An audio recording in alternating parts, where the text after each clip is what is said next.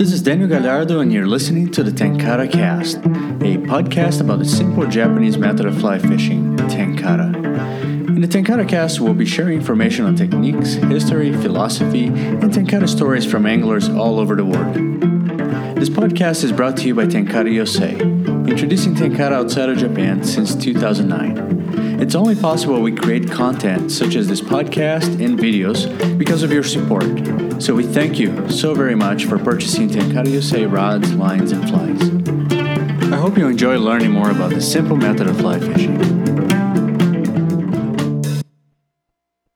Well, thank you all for tuning in to the Tenkara Cast. Again, I'm very excited to be coming back from Japan and have a speaker here who a lot of you are probably familiar with, Tom Rosenbauer.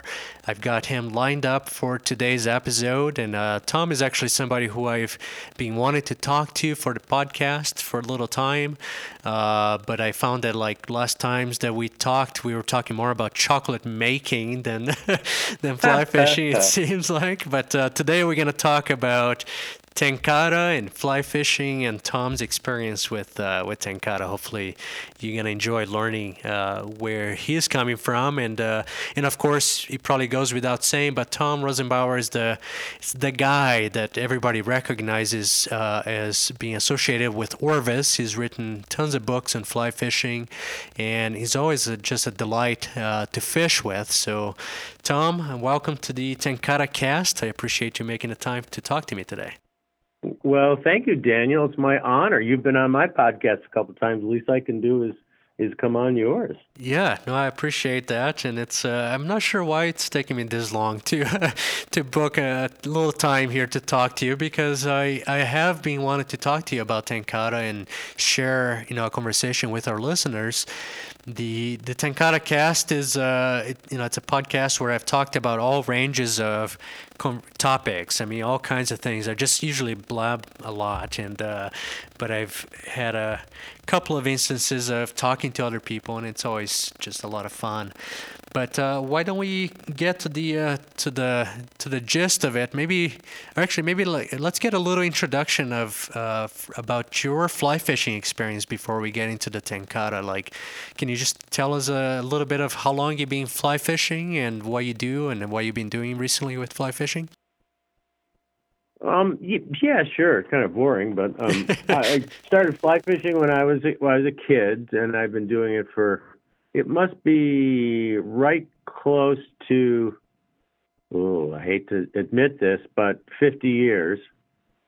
I taught myself. I learned, of course, there were no videos back in those days, or the web, and I taught myself from books badly. I had one mentor that I knew of, a gentleman named Carl Coleman from Rochester, New York, where I grew up, who had a little fly shop in his garage, basically, and I started tying flies for him commercially, and he was a great influence on me. He taught me a lot about nymph fishing back before strike indicators were ever used. We did a lot of straight upstream nymphing with a floating line and weighted nymphs. And anyway, I learned a lot from him. He's a brilliant angler. And then I had another friend from Boy Scouts who also, we kind of learned fly fishing together. So we kind of learned side by side. And it took me, it probably took me 10 years to learn what somebody learns in 2.5 days in a fishing school these days. So it was a long process. But I've always loved to fish since I was very little, and I just thought fly fishing looked cool. My father didn't fly fish. I didn't have any relatives that fly fished. And I just, started out on bluegills and small bass, and then when I was old enough to drive and I could get to trout streams, I did a lot of trout fishing, the Catskills and upstate New York and Pennsylvania. I didn't fish the western United States until mid to late 1970s. And since then, being at Orvis, I've been lucky enough to, although people think I've traveled all around the world and have fished everywhere. That's really not true. I've fished in a few relatively exotic places. But to be honest with you, I love fishing right here in the United States. There's so between saltwater, which is one of my big passions, and freshwater, there's so much interesting fishing here. I do want to go to Cuba badly because I love bonefish, tarpon, and permit. And Orvis has got a new trip to Cuba that we just announced. So I'm hoping that I get to go to Cuba soon. Well, they have to put you on that trip because you're always promoting, you're a big voice for tenkara, or for fly fishing at Orvis. You're a big voice for Orvis. You have the podcast and everything. I'm sure there'll be a delightful program to have you go to Cuba and promote that. Can't imagine. Why don't you talk to them? Why don't you talk to them about that, Daniel? Will you put in a word for me? Well, I'm sure they're listening to this podcast. No, they don't even listen to my podcast, Daniel. Oh, we got to change that. Yeah, I'll make sure to talk to the big guys there. No, that's got to be a fun trip, but it's that's like what you just mentioned about loving fishing here in the United States. One of the things that really struck me when I first fished with you out there in Vermont near the Orvis headquarters was just how excited you were, Tom, catching 6-inch and 8-inch brook trout. And the first thing that I remember thinking to myself, like when you caught a small brook trout and it was a beautiful little fish, and you were like excited, and I thought to myself, it's like, this guy, he's fished for all kinds of fish. He's caught like huge fish in all kinds of places. Maybe I got the wrong image, but I know you've been to some pretty cool places. But you were still like excited as a child, to catch a small brook trout in your own home backyard. And to me, that always, it stayed with me. It's like, this is the kind of attitude I always want to have in my fly fishing. It's I always want to feel like a child when I catch a fish that I've caught dozens of times before, or hundreds of times. And so I wanted to tell you that it's been inspiring to watch you be as excited for a small fish as you. I hope as excited for a small fish as you were for any of the bigger fish, because if you get more excited than that, I'm afraid to be close to you, Tom. No, I get excited about all fish, but I don't get wigged out over really big fish. I get just as excited, but fish is a fish. Yeah. Somebody once told me that fly fishing is great because it allows us to pretend we're 12 years old again, and I've always subscribed to that philosophy. Yep. I remember somebody earlier on when we were kind of starting to introduce tenkara here, and somebody came online, a little bit of a troll, trying to dismiss tenkara as fishing for kids. And luckily, somebody from Japan actually kind of responded right away, saying that he actually takes that as a big compliment, fishing for kids, because when you're fishing as a kid, it's like you're finding this joy back in your life. And what somebody tried to come across as an insult was actually a big compliment to the Japanese person, and I love that. Yeah, that's great. But so you fish in Pennsylvania, and of course now you live in Vermont. I mean, did you grow up mostly fishing out there in New England, like northeastern part of the country? Yeah, upstate New York and Vermont. Of course, I lived in Vermont for 40 years. The Vermont fishing is, it's good. We have some very large fish in the Batten Kill that are very challenging. We have lots of good, as you've seen, wild mountain streams with wild trout in them. But I do love the technical trout fishing where you're trying to match the hatch and play games with a big fussy fish. So I do like to go other places for my fishing. And of course, I love salt water, and there's none of that in Vermont, except in a pickle jar. So, I travel a fair amount, but it's mostly on my own. It's not big fancy trips. Usually with friends, and usually not to a fancy lodge or anything. I prefer to keep the fishing intense and the rest of it very simple. I noticed that, and I think it's kind of true. And a lot of times, I think it's true of a lot of the folks at Orvis in general. And maybe that's another thing where the image doesn't really match the reality. Like sometimes people might think, oh yeah, these guys must be staying in fancy lodges, maybe they don't fish that much. And what I've noticed from the beginning is, man, like people there, everybody that works at Orvis like loves fishing, and you guys you're just a core fisherman that just love fishing hard and keeping it simple, to borrow your words. I think that's it's a good way to kind of put it, but it's just really a lot of good soul fishing. I've noticed there at Orvis. Yeah, there's a bunch of fishing sickos here, and we make no excuses for it. Yeah, well, but you and I both know you're never going to get rich in the fishing business, and you're never gonna make enough money to stay at one of those lodges. So unless you get a free invitation, you're not going anyway, right? Exactly. So let's be content with what we can do, right?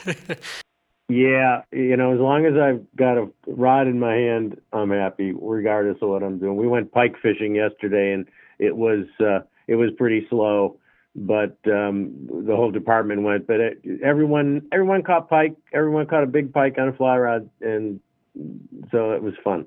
Nice.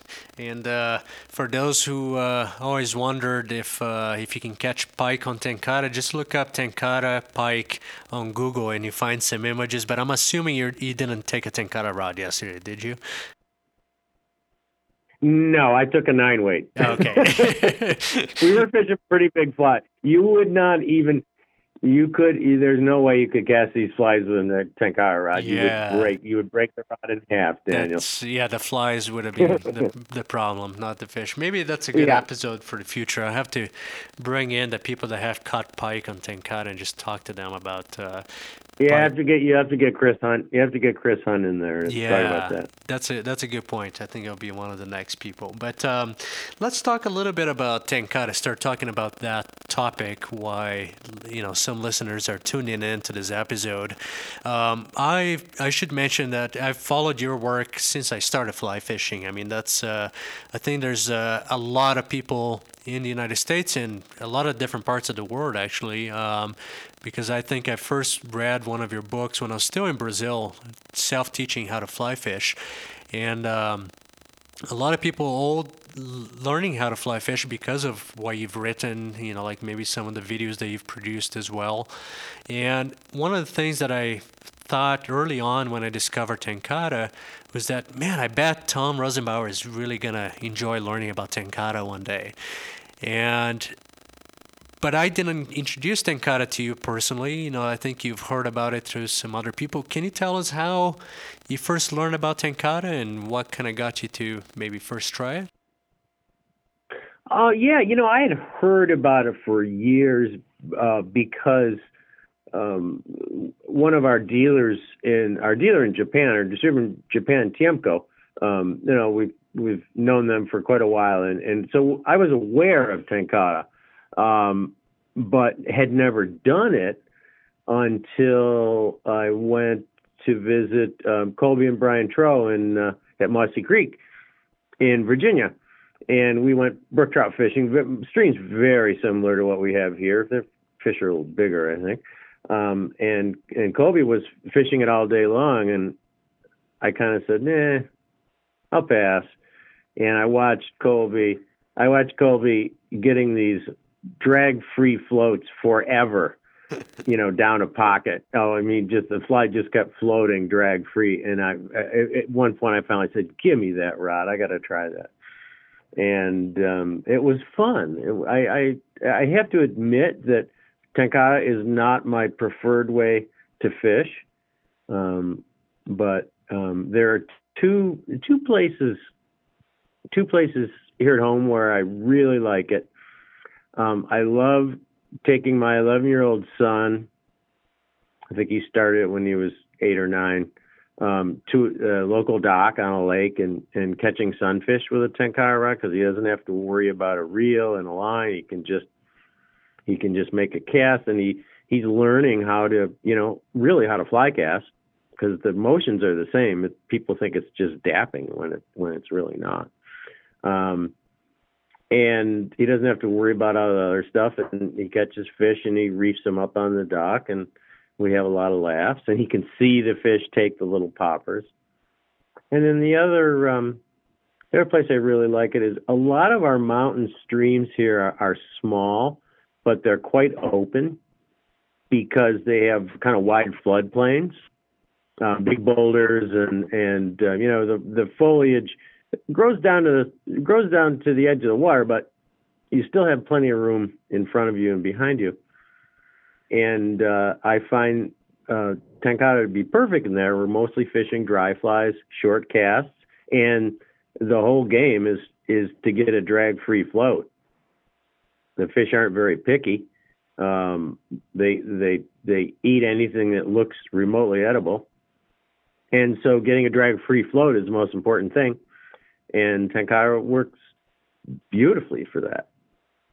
Perfect. Yeah, and it's I think it's understandable, that Tenkara might not be your preferred method of fly fishing because you have mastery of the fly rod and reel, and that's I think probably a little bit hard to abandon the reel for every condition. But I do feel very honored that somebody like you does take Tenkara out once in a while, and that's oh yeah, really absolutely. It's just a fun switch, it's a fun change. Yeah, I was gonna ask, do you fish with Tenkara differently than when you use a rod and reel? Like, does your fly fishing change at all? Do you do things differently, or is it pretty much the same, just with a different rod? It's pretty much the same.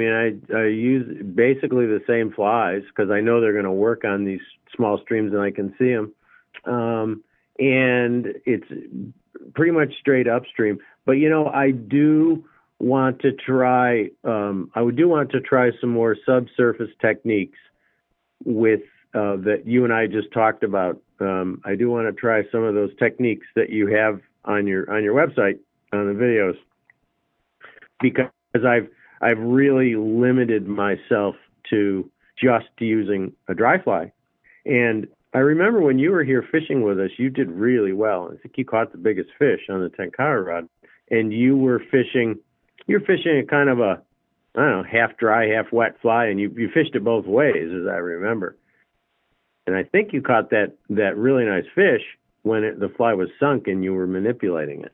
Yeah, and it's and for our listeners too, Tom and I were just doing a podcast episode for his podcast, the Orvis Guide to Fly Fishing podcast, which you can find in iTunes. And we talked about some of the techniques in Tenkara. There's an episode that I've done in the past for this podcast, and we have a video about the 5 main techniques used in Tenkara, like the dead drift, pulsing, and that kind of thing, and also sinking of the fly without using weights.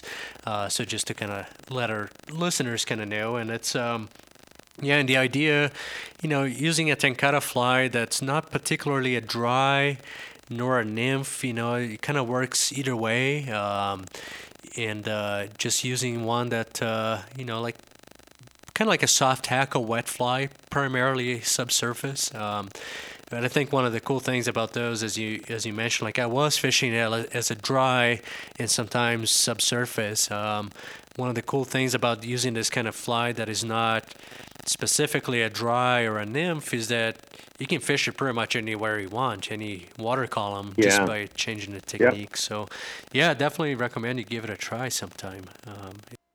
I will, and the way those Tenkara flies are tied with the soft hackle kind of reversed or cupped forward over the eye, that must give them a lot of action in the water. So, and it probably helps them sink too. Yeah, so it does. Yeah, it does do a few things. The action for sure is a big one, and we could have talked about that in your episode. Yeah. But it's yeah, when you kind of post the fly opens and closes. It's got this nice motion. But the other thing that it does too, the reverse hackle, it kind of anchors the fly in the water. So if you have a fly Uh-huh. that's really streamlined and you try to pulse it, a lot of times you'll jump right out of the water. And with the reverse Oh, hackle, it kind of yeah. stays Yeah. subsurface a little bit more. So that's I never yeah. thought of that. Yep. Yeah, and Interesting. we'll do episode 4 a few months from now for your podcast. Okay. All right. But I have to go out and try that first. yeah, so so you use mostly dry flies with your rod, and do you do I don't know if you still do a lot of manding with your tenkara rod, or do you keep the line kind of off the water and uh, less manding with when you fish with tenkara? Oh, I hate mending. I hate mending with the normal fly line. I try to avoid mends at all costs. I feel that the best way to ruin a drift of a fly and a spook fish is to mend. So, about the only time I mend with a regular rod is when I'm fishing an indicator with a nymph in fast water. But no, I don't. I don't mend it all with tenkara. I just keep the line off the water the whole time. Oh, okay, good. Yeah, That's the advantage. To me, that's the big advantage of it. I don't want to have to mend. yeah, I agree completely, and that's kind of it's probably a loaded question, but it's like I want to make sure that Tom is not Mandy and I. It's been a little while since you and I fished together, but I couldn't remember. I didn't think you were Mandy. I think your technique was really really good actually for tenkara. So just wanted to refresh my memory there. Um, do you ever do like different rigs with your tenkara rod, like dry droppers or using weights and that kind of thing? I haven't yet. I might experiment with it. Yeah, okay, so mostly dry flies, like a indicator Yeah, or and with bluegills, if they won't come up to the little popper, I'll sometimes put a little nymph on, especially if I can see the fish, But um, no, I've been pretty dry fly purist with the tenkara rod. well, and actually just kind of struck me before we called each other here today that I have been working with Tenkara USA. We have been working with Orvis for almost 4 years already. It's amazing how fast time is going by. I had to look up our first press release that we put out, and it was July 2012 when you guys really first Wow. started offering Tenkara to your customers. It's yeah, for some reason I had like 2.5 years in mind or something. It's amazing. It's been 4. And your rod is the only rod that we don't either make here in our rod shop or build to our strict specifications.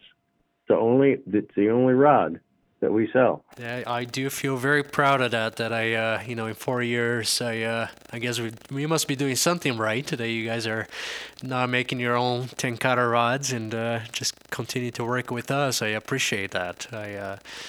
But what can you tell us about in terms of Orvis wanting to work with Tenkara USA and also in broader terms, like wanting to offer Tenkara to your customers? Like, why did Orvis decide to embrace this method of fishing, you think? Well, duh, we're in business to make money, Daniel. I was down in Mossy Creek and those boys sold 16 tenkara rods in an afternoon, and came back and said, "Hey guys, we're missing something here." And Daniel makes a great rod. He's a great guy. Let's get tenkara rods in there and see how they do. It's a fun way to fish. Other than making money, that's our philosophy. Really, is we want our customers to have fun catching fish. We don't want it to be horribly expensive for them. And tenkara rods are inexpensive. It's a great way of getting into fly fishing. So all the signs pointed to the fact that we should do it. Nothing very complicated about it.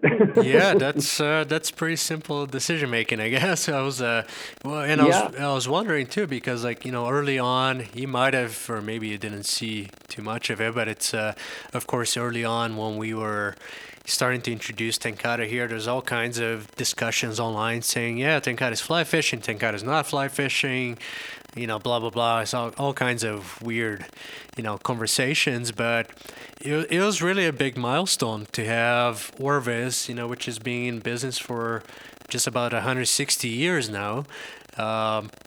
Considered one of the most traditional fly fishing companies in the country, if not the world, coming out and being like, yeah, we want to offer Tenkara. And it's, I think, besides, of course, the financial decision. I mean, to us, at least from the community and from Tenkara USA, we saw that as a big validation of the method. And there was a little bit more to it, at least in our heads. Do you guys ever talk about like, is Tenkara fly fishing, is it not, or did it just not matter at all, you think? We don't care.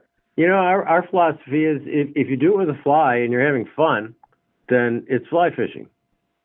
Period. End of story. I don't care if you fish glow bugs or squirmy worms or shaky worms or whatever. If you've got a fly on the end and you're casting it through the air and a fish eats it, you're fly fishing. Who cares? It doesn't matter to us. We don't need to get involved. If our customers are interested in Tenkara, and obviously they are, then we're going to both sell them the equipment and give them the necessary, help them develop their skills and have fun with it.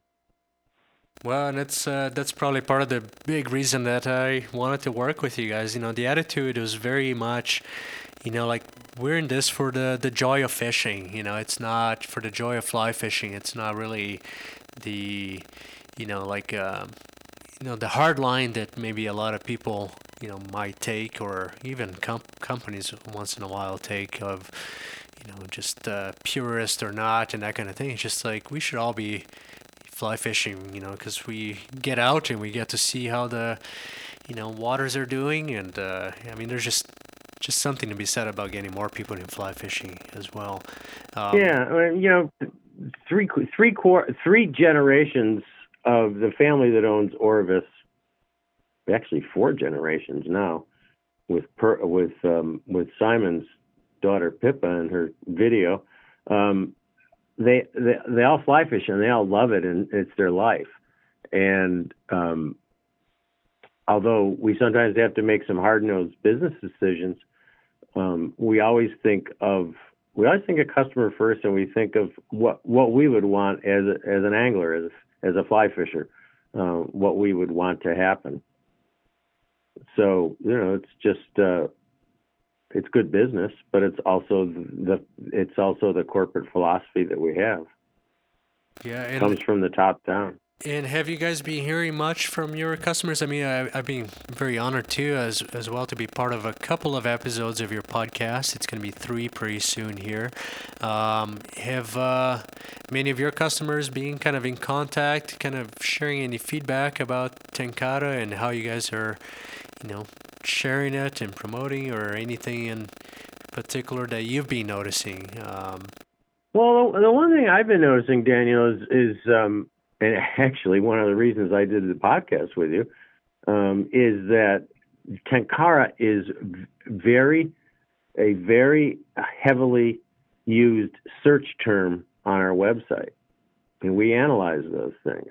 And obviously, I think that when I go and do, like, I do my presentation on small stream fly fishing at clubs or TU chapters or shows or whatever, and I talk about Tenkara in the small stream fly fishing lecture, I ask people if they know what Tenkara is, and sometimes half the people in the room don't know what it is. So I think that there are still a lot of people. There's still an untapped market out there for Tenkara. I think that there's a lot of people that are obviously curious about it because they're searching the term on our website. And so I think that there's still unfulfilled demand for knowledge about tenkara. Oh yeah, absolutely. And that's only like to a large extent, like I almost feel like we've done a decent job of introducing people that are already fly fishermen into tenkara. But one of the big opportunities I think with tenkara is getting a very large number of people that have never touched a fly rod to fly fish because of it, and we have been fairly successful at that. But I think that's still almost like an unlimited number, just getting more people to realize that fly fishing doesn't have to be complicated. So if you're getting those, hands raised, half of the room kind of have heard of tenkara, and that's like the fly fishing audience primarily. Just imagine if you're talking to a room of people that have never fly fished before. That's those are even more interesting numbers, I think. It's a lot tougher sell. Yeah, it's a lot tougher sell. Definitely.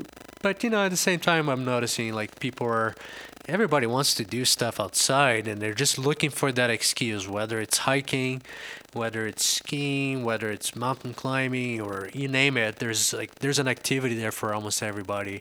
Of course, some people are just into video games and they don't want to step out, but it's I like to think the majority of people are just looking for the one activity that they want to go and partake outside. And that's a good point, Daniel. And anecdotally, I know in talking to some customers when I've been in stores, a lot of young cyclists or mountain bikers or backpackers are really interested in tenkara rod because it's so simple. It packs down so small, and you need that little tiny rod tube and a handful of flies, and that's and a spool of tippet, and that's all you need. And that's really intriguing to them because it's so lightweight and so packable. Yeah, absolutely. There's actually a really cool website talking about biking in particular called the Path Less Pedaled. And it's a blog, where this couple, they're just biking all over the place and a lot of times promoting bike tourism. And they just started something, I think it's called, what they call it, like rods and paddles or something. It's a little bit of a campaign where they're just taking their fly rods, their tenkara rods and their fly rods. They use both everywhere because, if you're biking around a lot, there's a good chance you're going to be coming across some good stream here or there. And you might as well have a tenkara rod with you. So it's... Absolutely. Yeah, I think that's just the way a lot of people are looking at activities nowadays, just going out. Yeah, if I were doing the mountain biking or backpacking thing, I would absolutely take tenkara rod. I don't because there's too much time screwing around with other stuff and not enough fishing time in those activities. But well, when you go mushroom hunting, when the weather warms up there, I'm sure you're gonna take one, right? Yeah, I could. Yeah, I never thought of that. There's a couple of little brook trout streams where I do some of my mushroom hunting. I should do that, Daniel. Yeah. Good idea.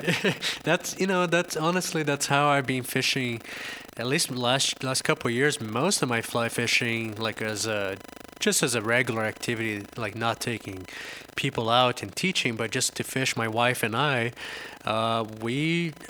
one of our biggest excuses to go outside is to go mushroom hunting because we kind of lose ourselves in the forest and we're just... Yeah. Oh, it's great. It's just a beautiful activity where we lose ourselves. We're just like in a different world, it seems like, but we always have a tenkara rod and we, sure enough, we always cross a stream and now you always have to cast at least a few times and see what happens. Yeah, that's great. That's great. But some other time you and I will have to do some mushroom hunting together. You have to come out to Colorado and partake in our porcini hunting in July and August. Oh, I would like to because we don't get many king boletes here, so I would like to do that sometime. Actually, I'm going to be out there in August. Maybe we should do that. Yeah, definitely let me know when you're going to be here because I'll take you to a couple of spots. It's a blast.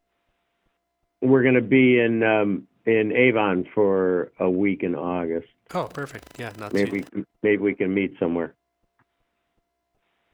Well, Tom, I don't want to take too much more of your time. I just wanted to kind of learn a little bit more about your experience with Tenkara and kind of introduce you to our listeners, a lot of whom are new to fly fishing as well. I've been noticing. So I appreciate you making the time to talk to me for the Tenkara cast, and I'll make sure to put a link to the Orvis Guide to Fly Fishing podcast that you put out much more consistently than I do. It's a good podcast for people to listen to, and hopefully I'll see you here in Colorado in August sometime.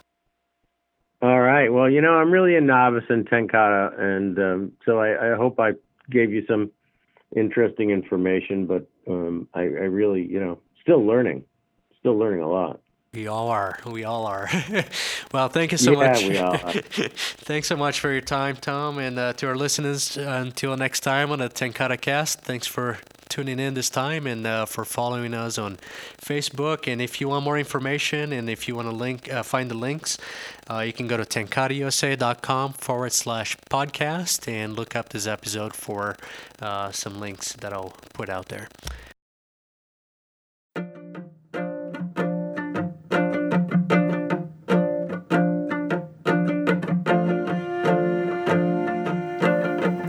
And as always, I want to thank my friend Nick Ogawa, also known as Takenobu, for letting us use his music, which we use in the introduction of every episode of the Tenkara Cast. Nick Takenobu just released a new album called Reversal, and you can find that at takenobumusic.com. This song is called Che, and I want to say that I really, really enjoyed having his music on my iPhone here when I travel. Tremendous music as always. So take a listen and go check out his album at takenobumusic.com.